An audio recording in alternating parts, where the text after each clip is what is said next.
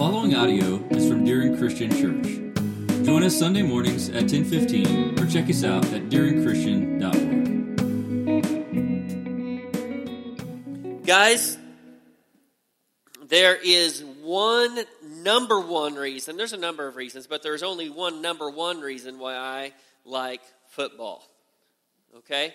And that has nothing to do with being a Jayhawk fan. They won again. I know that's so strange. I've been wanting them to win for 4 years now, and they will not win. And the minute I want them to stop winning, they start winning. And they won again. But that has nothing to do with KU. It doesn't have anything to do with the Chiefs. It has to do with the time of year. It does. It's fall. Okay, it doesn't feel like fall the past couple of days, but fall is definitely on its way. And that's why I think I like football so much. I do enjoy the game, though. I really, really do. And I played 1 year of football, 7th grade.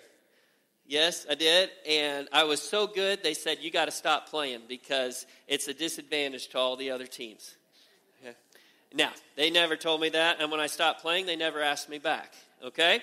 But I learned enough about football to know this. I would much rather play offense than defense. I played tight end in 7th grade, and I also played defensive back, all right?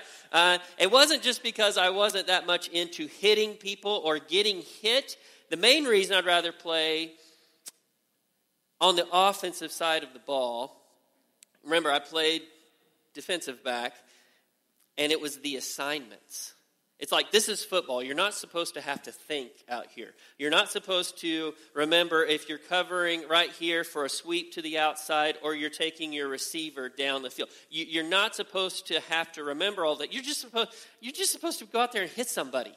That's just it, all right? But I found out very quickly, if you forget your defensive assignment, things don't go well. You get destroyed, and then you get destroyed by your teammates after you get destroyed by the other team because of assignments.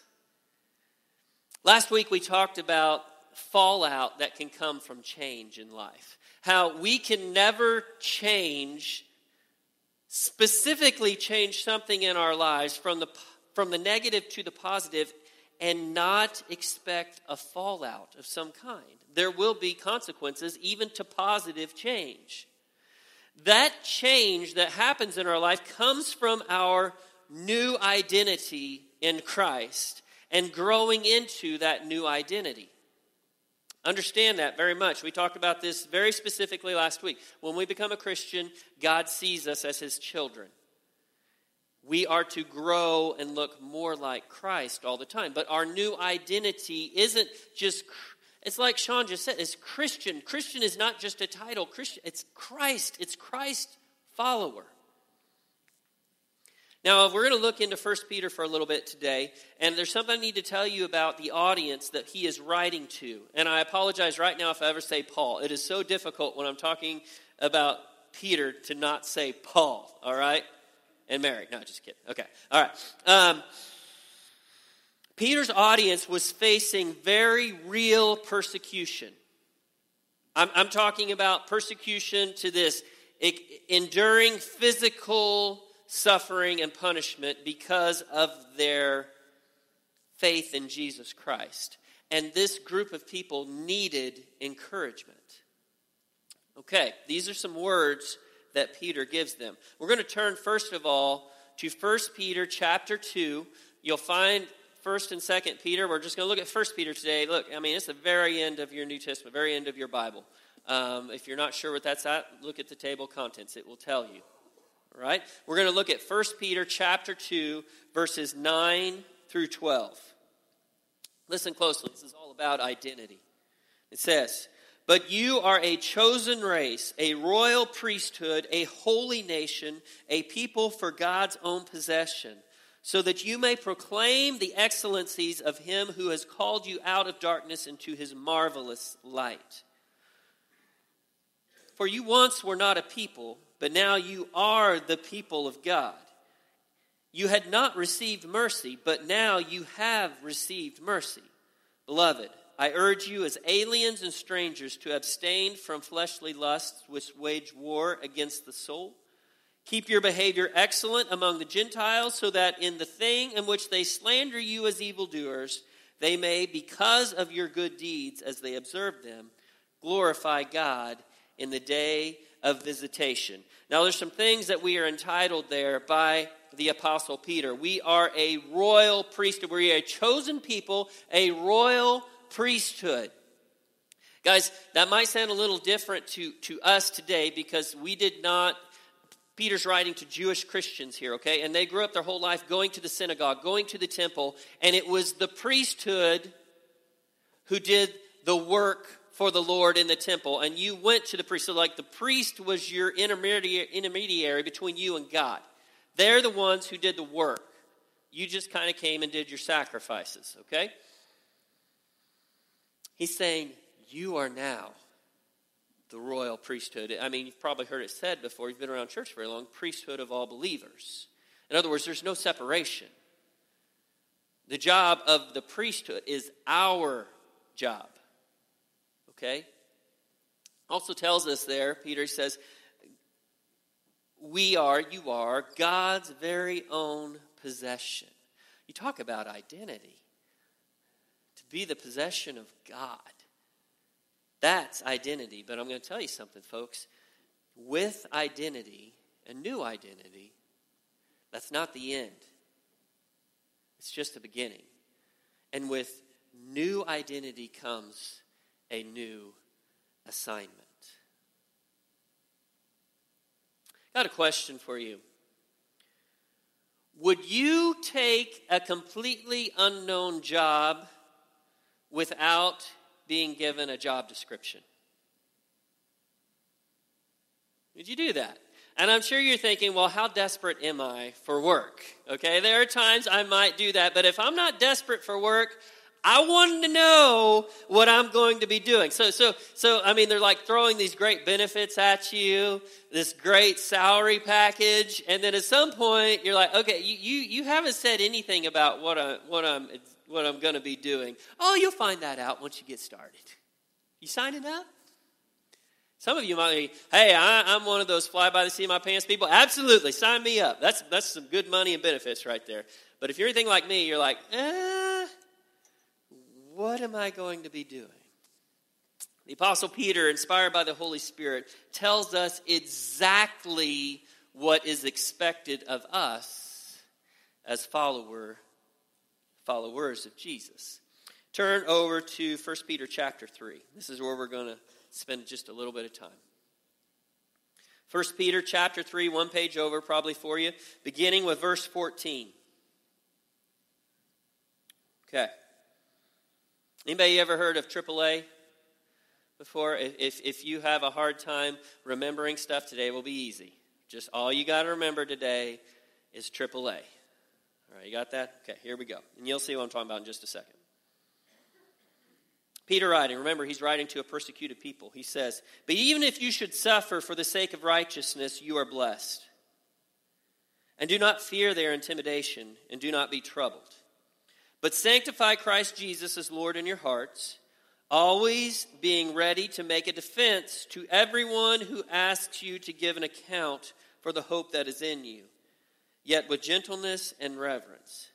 And keep a good conscience, so that in the thing which you are slandered, those who revile your good behavior in Christ will be put to shame.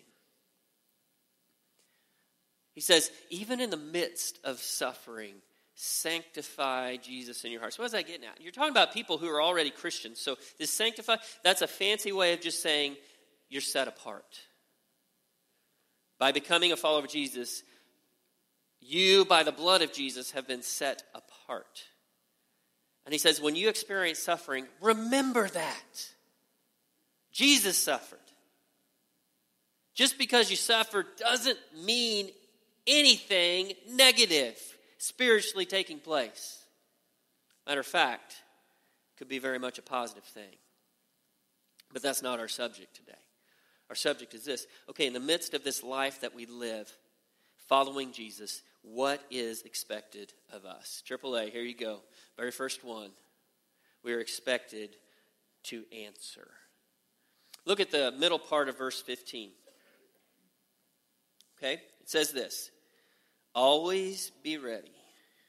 Always be ready to make a defense to everyone who asks you to give an account for the hope that is in you. Luke chapter 12 and John chapter 15 and chapter 16, Jesus tells his followers and us specifically in those passages that they will be given, we're on the past tense, so we have been given a helper to give us assistance.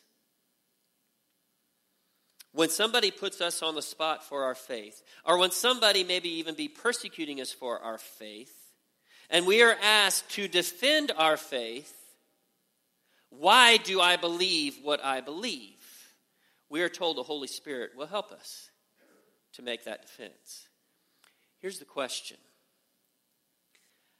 How much are we helping the Holy Spirit help us? Does that make any sense? I've heard Dave say many times in Sunday school class that he's talking to somebody about Jesus and a verse just pops into his head and you're like, I don't have a clue where that came from, but it's there. But guess what, Dave? You put it there at some point in time. What are we doing to help the Holy Spirit help us make a defense for the God we believe in?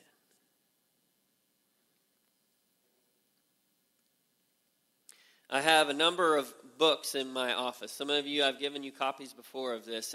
You can find one yourself. You can find it on Amazon, all right? But I've got, I think, a dozen copies in there. If somebody wants one, I'd be glad to give one to you. It's called More Than a Carpenter, and it's written by Josh McDowell. And this particular version of it, the most updated one, his son, Sean McDowell, jumps in with him to help out. And this little book will give you, and it's not a tough read, it will give you the firepower you need when somebody starts attacking your Savior and attacking your faith in him. You always, if somebody's attacking your faith or going after your faith or even just innocently asking about your faith, you always start with Jesus. I'll tell you what, I've got some. I'd be more than happy to give you a copy of that if you've got any questions. I've given some just this past year to some people. All right? Folks, we are followers of Jesus. We have been given the responsibility to answer the most important questions in life. Okay? And if that intimidates you a little bit, intimidates me, it probably should. Because these are big questions. Some of these questions, eternity depends upon some of the answers. We get questioned about a lot of things in life, but every question pales in comparison with questions about Jesus. And we need to do our best to know what to say and how to answer. The Holy Spirit will help. Let's give the Holy Spirit some firepower, okay? But it's more than just knowing what to say, okay? You got the answers. Number one, that's first A. Second one, attitude. Look at the end of verse 15. I know there's some of you in here who you know the answers inside and out, and you wish that the rest of that verse had been left off. It says this, do this with gentleness and reverence. Okay, so when you are questioned about your faith, you are to give a response, whether you're questioned and you're defending yourself or you're just defending Jesus, okay? It says do so with gentleness and respect. Married couples, I'm going to ask the wives because husbands never do this. Wives, have you ever said the right thing the wrong way? Husbands, you ever done that? Never. Because we never say the right thing, right?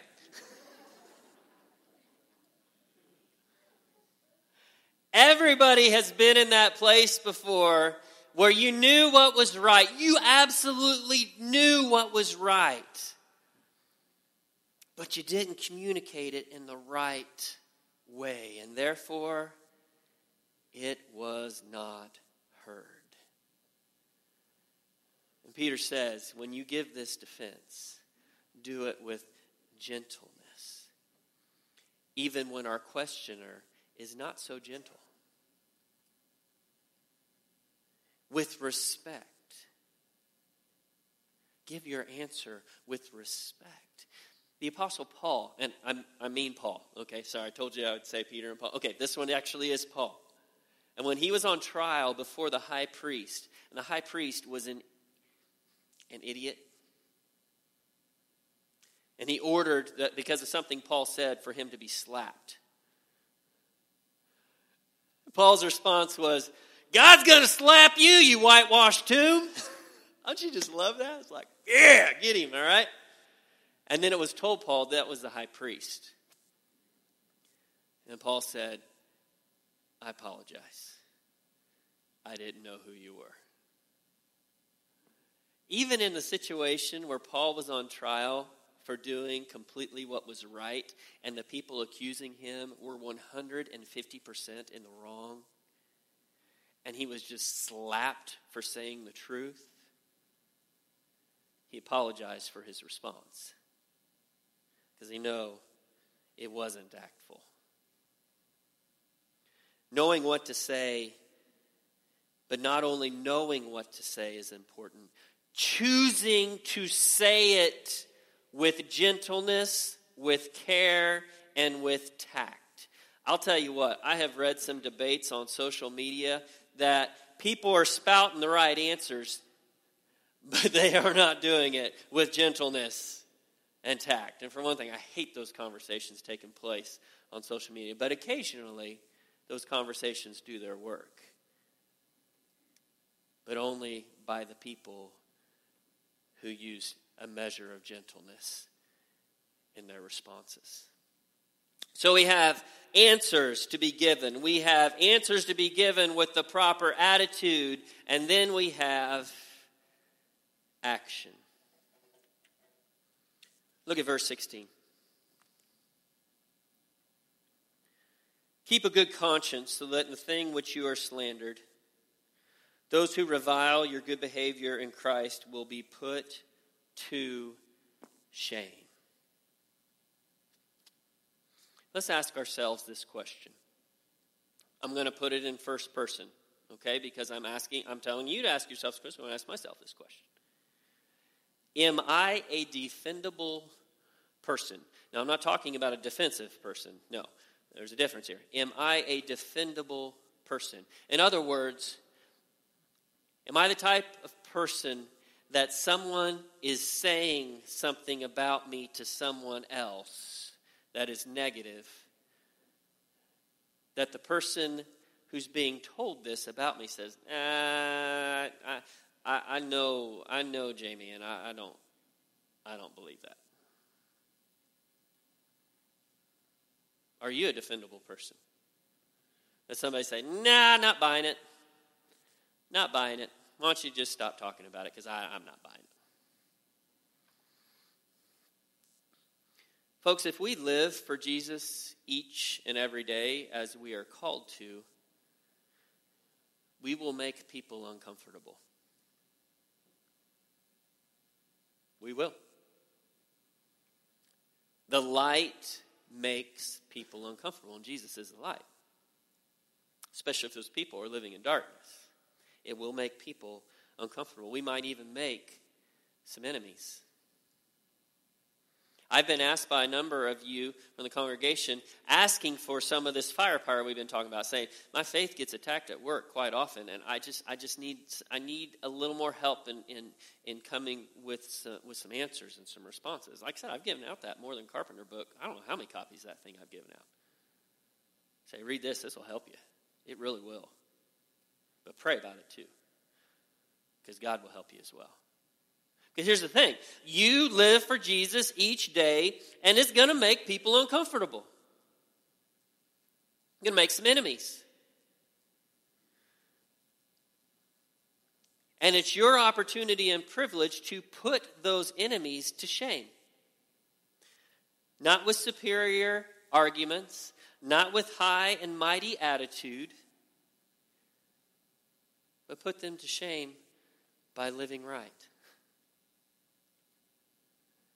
When no one believes what they're saying about you, because what they're saying doesn't match up with the evidence. You know what Paul called it? Not Peter, but Paul. He called it living above reproach. Living in such a way that nobody will believe the slander.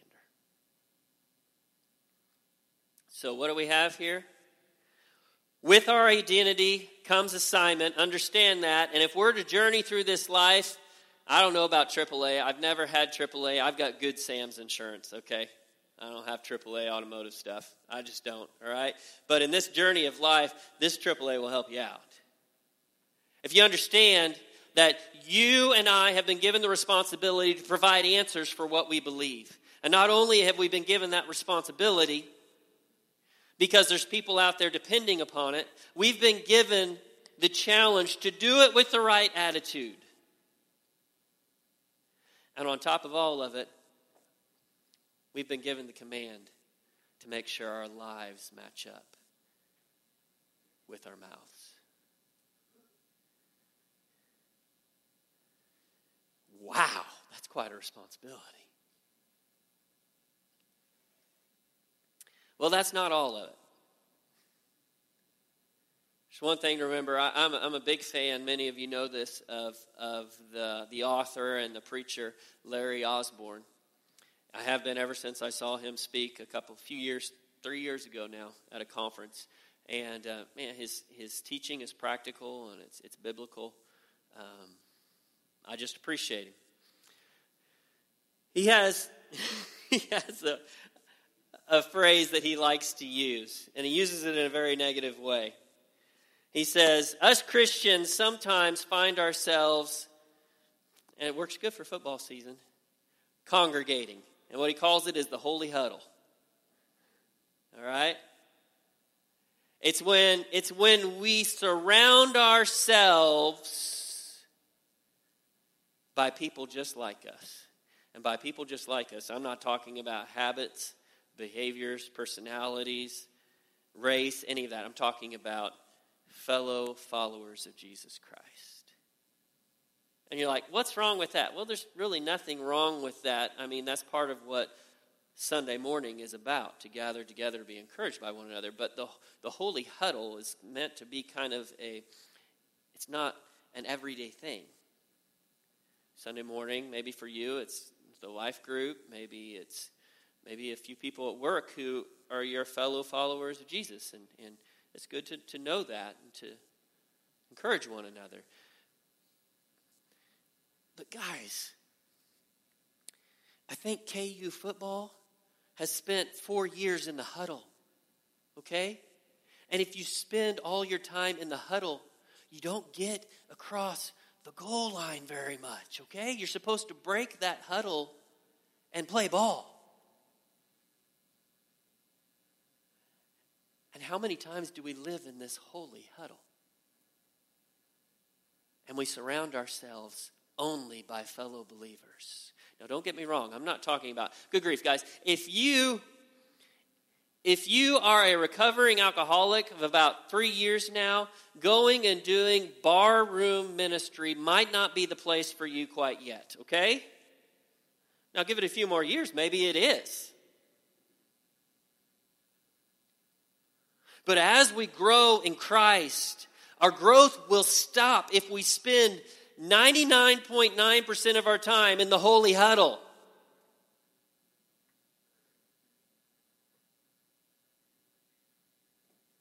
When are we going to impact anybody? JB preached a sermon 3 weeks ago, rescued to be a rescuer. People don't get rescued in the training Coast Guard class all the time. They got to get out there and be the Coast Guard.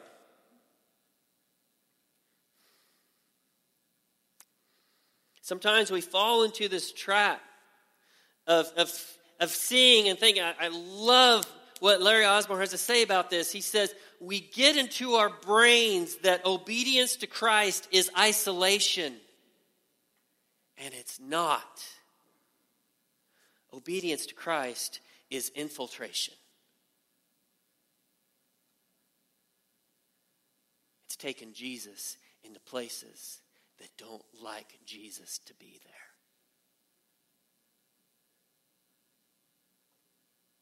Providing answers with the right attitude, with the right life to back it up. You put that together, folks, and you talk about an incredibly powerful combination. Guys, this is important. We've been given a new identity. But guys, we've been given a new assignment too. We are a part of this. You are a part of this. Do not fall into the apathetic trap of saying somebody else will take care of it. It's God's plan, so somebody else will take care of it.